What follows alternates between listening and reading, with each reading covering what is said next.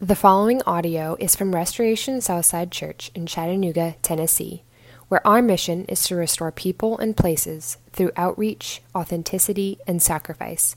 For more information, visit restorationsouthside.org. With eager longing for the revealing of the sons of God. For creation was subjected to futility, not willingly, but because of him who subjected it, in hope that the creation itself will be set free from its bondage to corruption, and obtain the freedom of the glory of the children of God. For we know that the whole creation has been groaning together in the pains of childbirth until now. And not only creation, but we ourselves, who have the first fruits of the Spirit, groan inwardly as we wait eagerly for adoption as sons, the redemption of our bodies. For in this hope we were saved. Now, hope that is seen is not hope, for who hopes for what he sees? But if we hope for what we do not see, we wait for it with patience. This is the word of the Lord. You may be seated. If you are in kindergarten through 5th grade and you would like to go to Children's Church, please join our volunteers by the Kids Zone sign. If it's your child's first time in Children's Church, please go with them so we can get them checked in.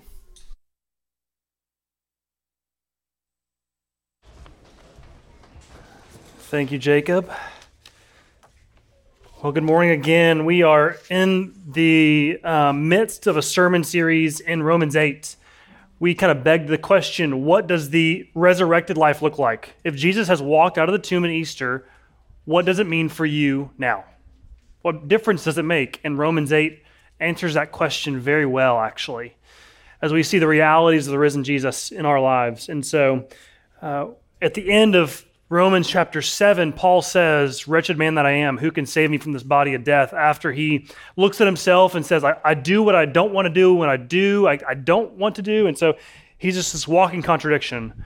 And then he says, Romans 8, he says, there's no condemnation. And he goes on to unpack categories where Jesus brings sanity where there is insanity in his life. And this morning, we're going to look at sanity and suffering. Sanity and suffering here in this kind of excerpt from Romans 8. And I probably don't have to convince you that to be human, to live the life you live with your flesh and your bone, means to suffer. It means to have pain and feel the pings of the world we live in and of the world that you are, of the person that you are. And C.S. Lewis, to that very thought, said this in The Problem of Pain. He says, try to exclude the possibility of suffering, which the order of nature and the existence of free wills involve, and you find you have excluded life itself. To live is to know hardship and rigor and suffering and pain. Aren't you glad you came to church today? In the words of, thank you. In the words of REM, everybody hurts. And we all do hurt. And so as we come in this morning as a people who are flesh and bone and who have scars and who have marks and who bear the fact that the world is not as it should be, don't check it at the door. Bring it in, because actually there is sanity in suffering. As we talk about suffering, we need to acknowledge kind of two extremes that we shouldn't kind of resign ourselves to. One extreme is that of over-spiritualizing suffering, to over-spiritualize suffering, where you would say to yourself or to others, God's going to work through this and you just don't know how it's going to be, but it's going to be great and it's going to be good in the end. That is true. And actually, it's one of the truest truths out there. But the lack of pastoral sensibilities sometimes can make how you say it outweigh what the truth of it is. So we shouldn't over-spiritualize how we suffer. At the same time, we shouldn't over-identify with how we suffer. That is to say, everything you feel, everything you have the knocks of, every scar you bear is all of you. You are enmeshed in your pain, and there is no way to understand what hurts, what doesn't hurt, what's good and what's bad. Again, we're looking here at there's sanity in our suffering. So not to over-spiritualize it and not to over-identify with it. What sanity does Jesus bring to you and I because he has walked out of the tomb? He has said, I've come to give life and life to the abundant. He's come to give us the abundant life. And it's easy to think, at least for my own self, that happens in the high times, in the mountain peaks, in the times where everything's going well and grooving together. And yet in the valley, in the hard times and the rigorous, it seems like the abundant life is not there. Jesus, I know you said that, but I'm not seeing it line up in my life. And what I humbly offer you today is actually the abundant life isn't just for the times that it makes it easy to believe it, but it's actually there in most seen well in suffering. To know the abundant life Jesus offers, we see it in a front row seat in suffering. So we'll look at three things this morning as we think through this gray world of suffering. First, we'll see the ploy of pain. Second, the prescription of pain. And third, the patience in pain. The ploy, the prescription, and the patience. So as we are all a people who are marked with scars, marked with suffering, and as Romans 8 talks about the Spirit that is within us and for us, as a suffering people, let's go to that very same Spirit and ask Him to be with us this very day. Let's pray.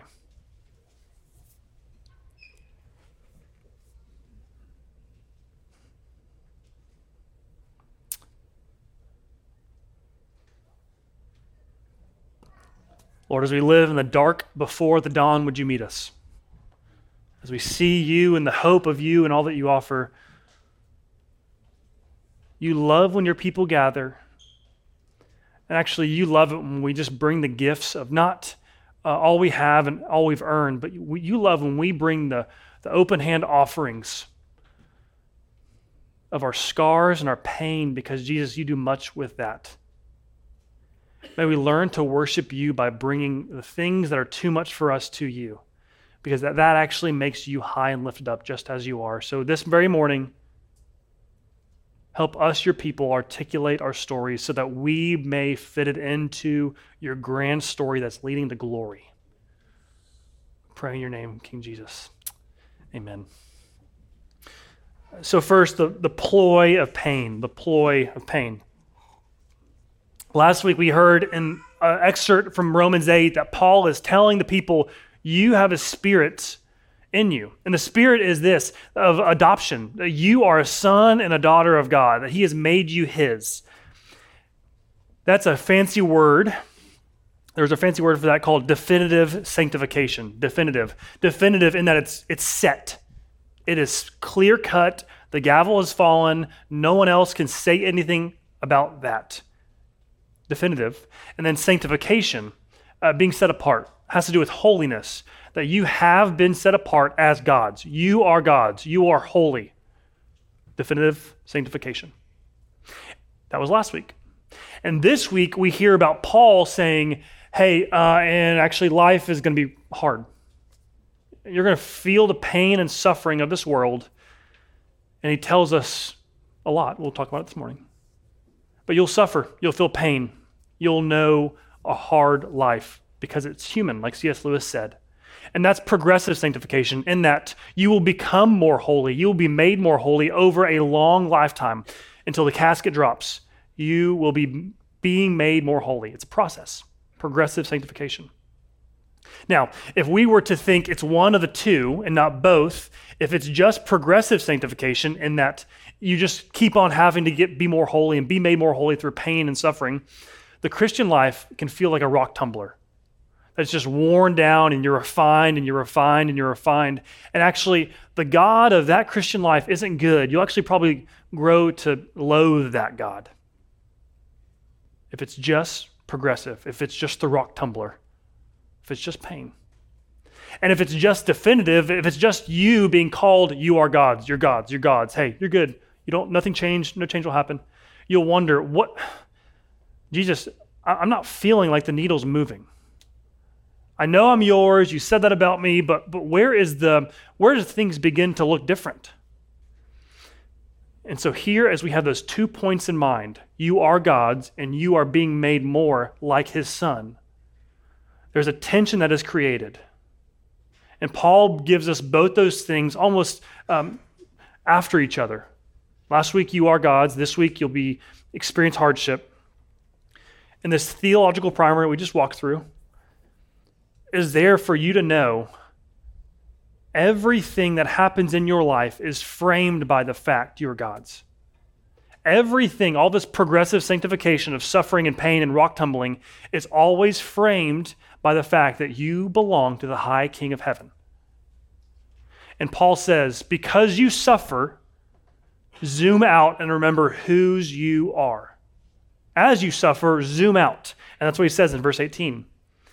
He says, for I consider that the sufferings of this present time are not worth comparing with the glory that is to be revealed to us. He zooms out and says, inject the eternal into the present.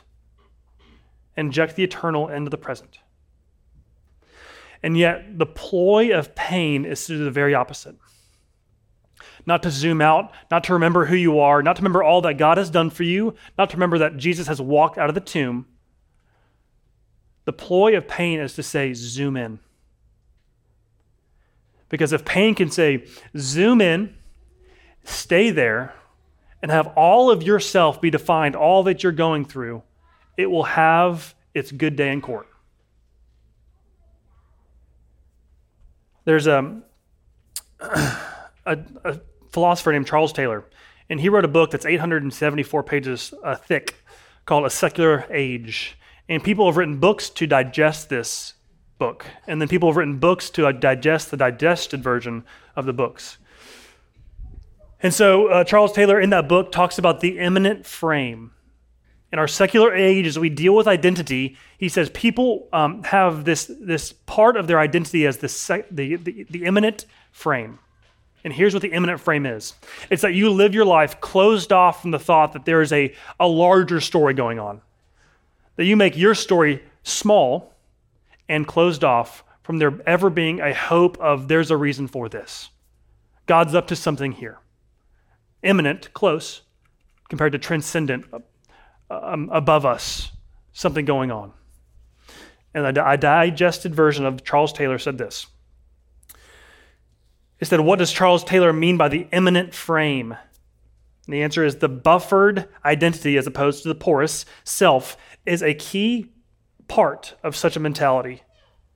It operates within a disenchanted world where supernatural beings and forces with teleological, which means a design for this world, a teleological goal or intentions are deemed close to impossible.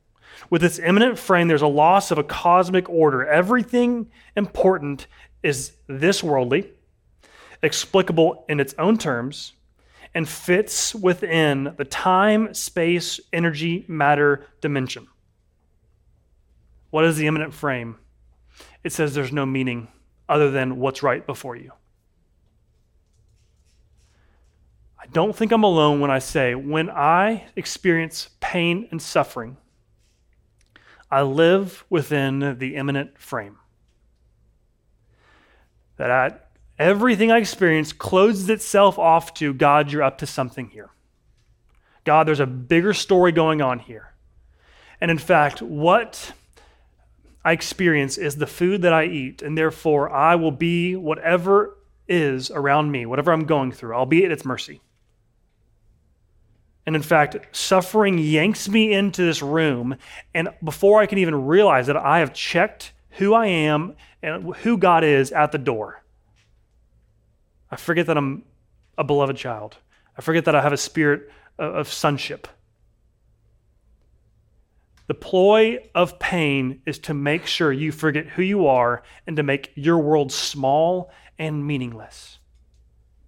And I hate pain, and I think it's wrong, I think it's evil, and I know that.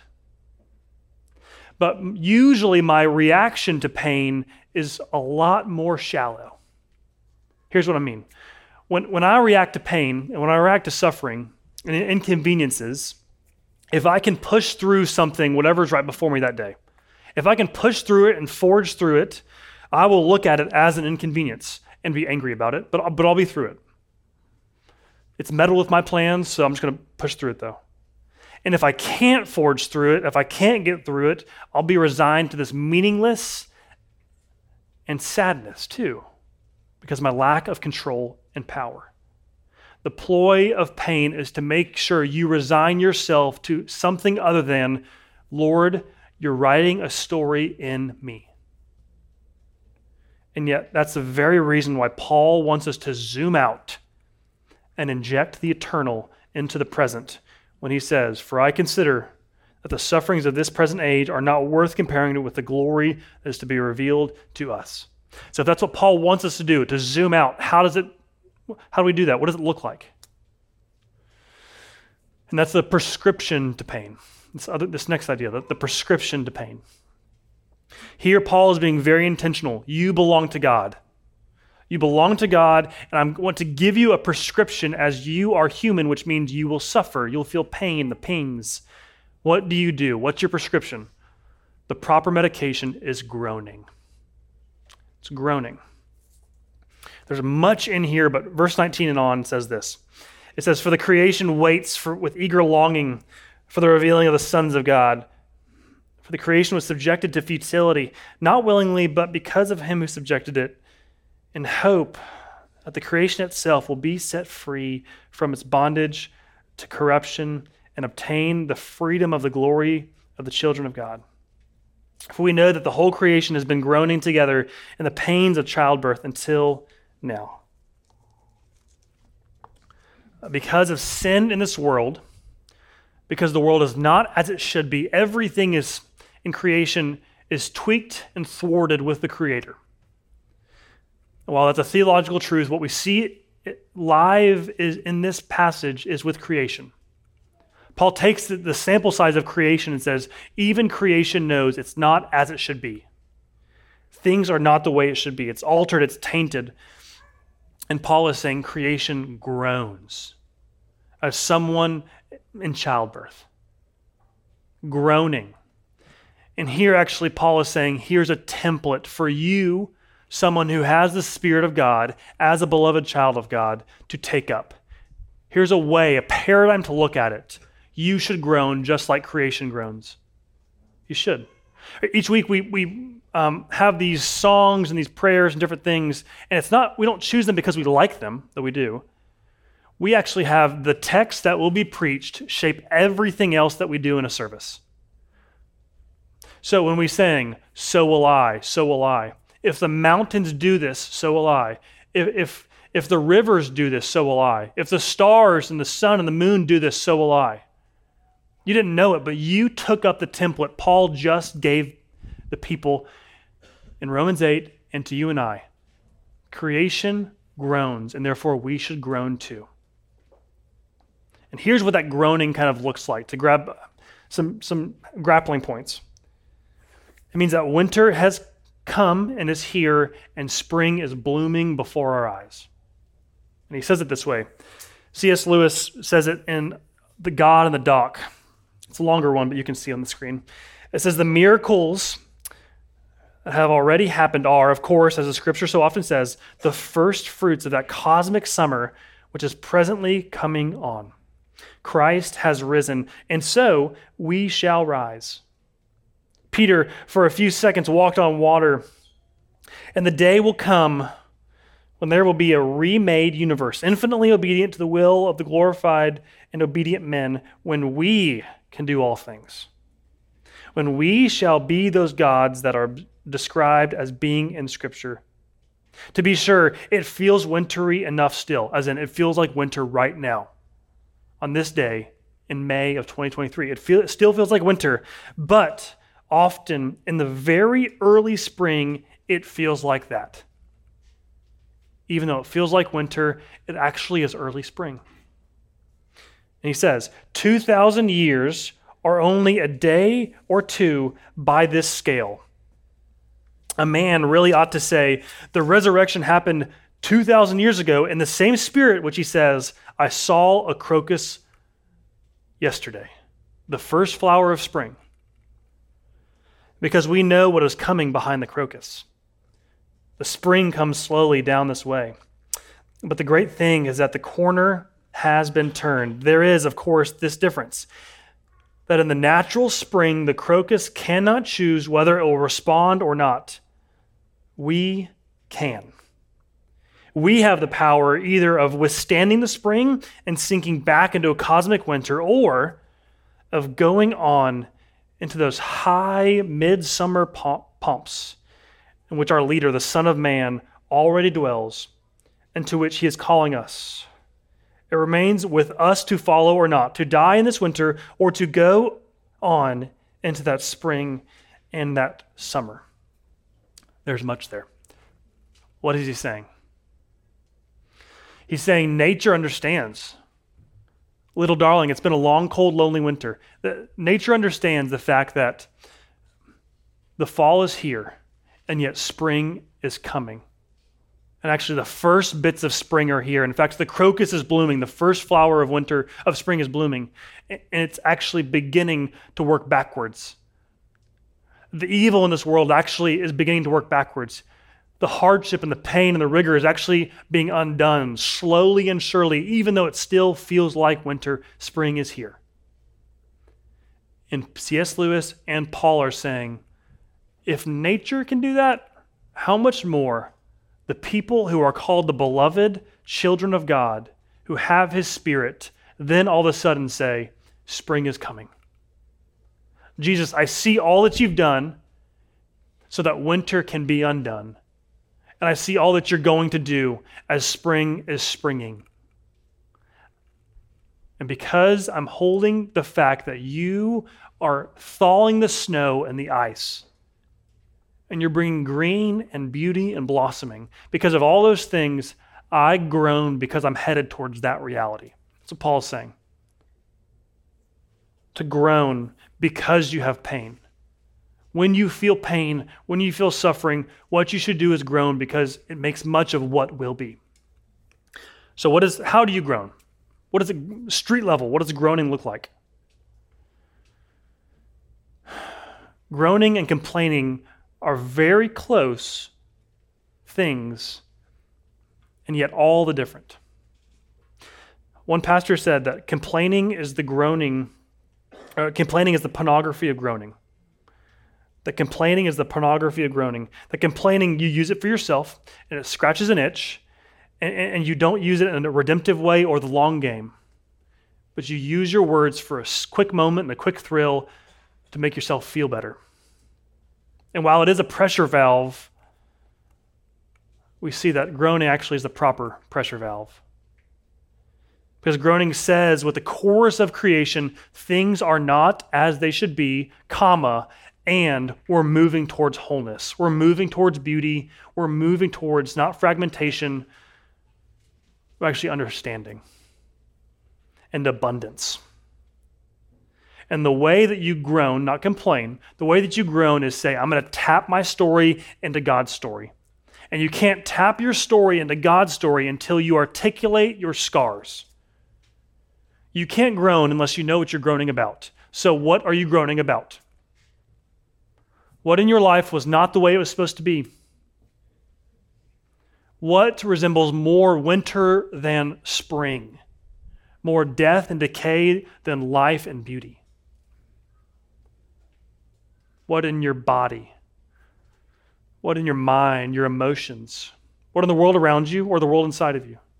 You have to articulate the scars you have. I've got scars all over my hands. I burned myself in an iron trying to iron my shirt, which I didn't. I just made more wrinkly. You have to articulate your scars. 7 years ago, I had needles pumped into my veins for chemotherapy, and now my veins are concrete, impenetrable. And then after that, for about a month, I laid on a table and lasers lined up on 3 dots, tattoos that I have right here, to zap the rest of the cancer cells. Your body tells a story of the scars and the pain in which you should take up and groan and say, it's not the way it's supposed to be. Lord, do much with this. Bring spring to where there is winter. You're not too much for God in your groaning. Actually, he loves it when you groan because it makes much of his Son and all that his Son offers. And when you do that, actually, you take up this thought and this idea of first fruits. We could spend a whole month on this, but the first fruits is this idea that agriculturally, it's the first part and the first installment of a harvest. And it says the rest, it defines the rest of the harvest. And here Paul is saying this in 23 and 24. He says, or 23, and not only the creation, but ourselves. We ourselves, who have the first fruits of the Spirit, groan inwardly as we wait eagerly for the adoption as sons, the redemption of our body.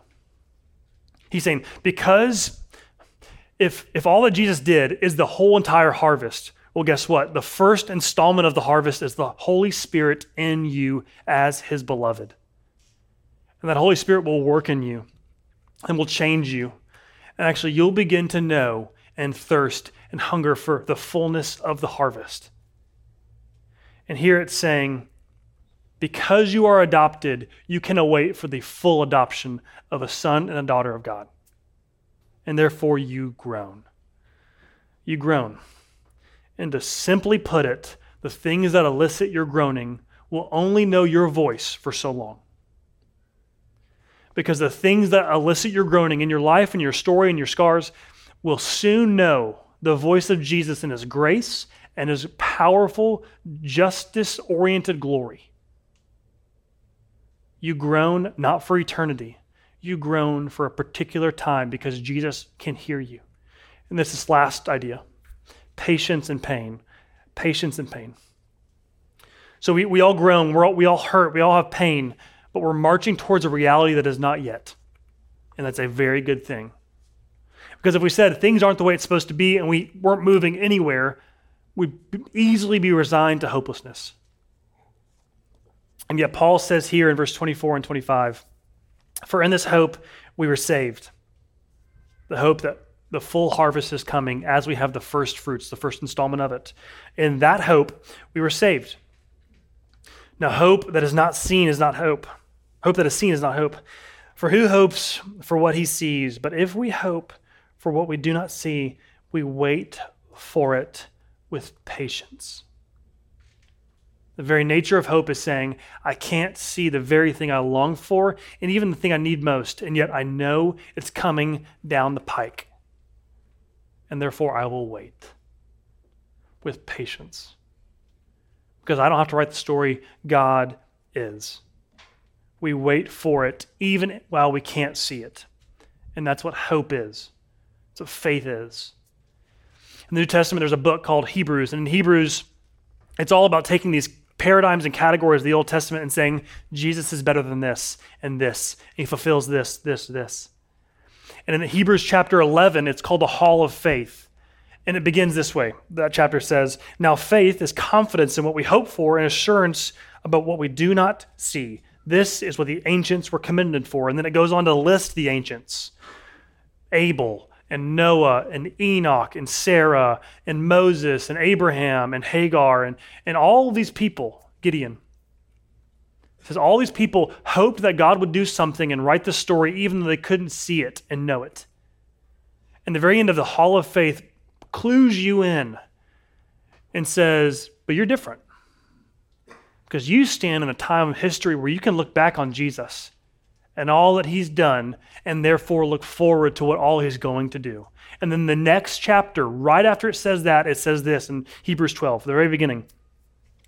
Therefore, since we're surrounded by such a great cloud of witnesses, all the Old Testament characters, you are with Noah, and you're with Abraham, and with Hagar, everybody. Let us throw off everything that hinders and the sin that so easily entangles, and let us run with perseverance the race marked out for us, fixing our eyes on Jesus, the pioneer and perfecter of faith. For the joy set before him, he endured the cross, scorning its shame, and sat down at the right hand of the throne of God. Consider him who endured such opposition from sinners, so that you will not grow weary and lose heart. All the Old Testament characters, they didn't know what they were marching toward, yet they knew God was writing the story. And faith for you is the very same, but even a little better, because actually you get to see the pain of the crucified, of Jesus for you. And because he's done something for you, and because he's taking you somewhere and up to something and writing a story, even amid your suffering, and zooming out and reminding you, you don't live in the imminent frame, you live in a story God's writing for you. Because of that, your groaning fits into his groaning. Because Jesus groaned, you now can groan. Because in the Old Testament, in Psalm 22, David said, God, it feels like you've abandoned me. God, I feel alone. You're absent. In those very words, Jesus doesn't just employ them on the cross because they're fitting. He comes to say, this was written about me. I will know silence from my Father so that you never will. My God, why have you forsaken me? Why are you so far from saving me from the words of my groaning? The Jesus that is bringing spring and thawing winter cried out to his heavenly Father and heard nothing, so that you, amid your winter and amid spring coming, can cry out to the heavenly Father, and he hears every single bit of it. The prescription is groaning, not because you complain or you are self-centered. You groan because you say, God, do much with the things that mark and mar me now. In my suffering, in my pain, in my doubt, in my fear, and all of these things, do much with it. My job is the Holy Spirit's job. That is to say, I'm here to tell you, just like the Holy Spirit is, look at Jesus. Hebrews 12, as you suffer these things and are marked and marred by the fall and are moving into spring, fix your eyes on the author and perfecter of your faith. Look at Jesus, because when you do that, your groaning has a place that knows peace and solace and hope. Let's pray.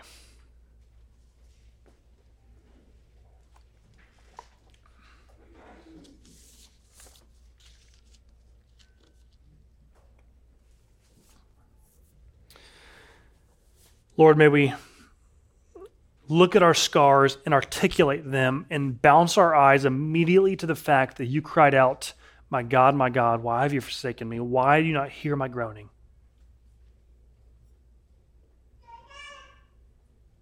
Because of your scars that you bore for us, may our scars fit into your story. Because of your groaning that did not go heard, may our groaning be heard by the one who says, you are my beloved. You are adopted. There's nothing that can change that. There is no condemnation for those who are in Christ Jesus. As we live the uncondemned life, help us suffer well. Because spring is coming and the crocus is blooming. We pray in your name, King Jesus. Amen. As we live the uncondemned life, help us suffer well. Because spring is coming and the crocus is blooming. We pray in your name, King Jesus. Amen.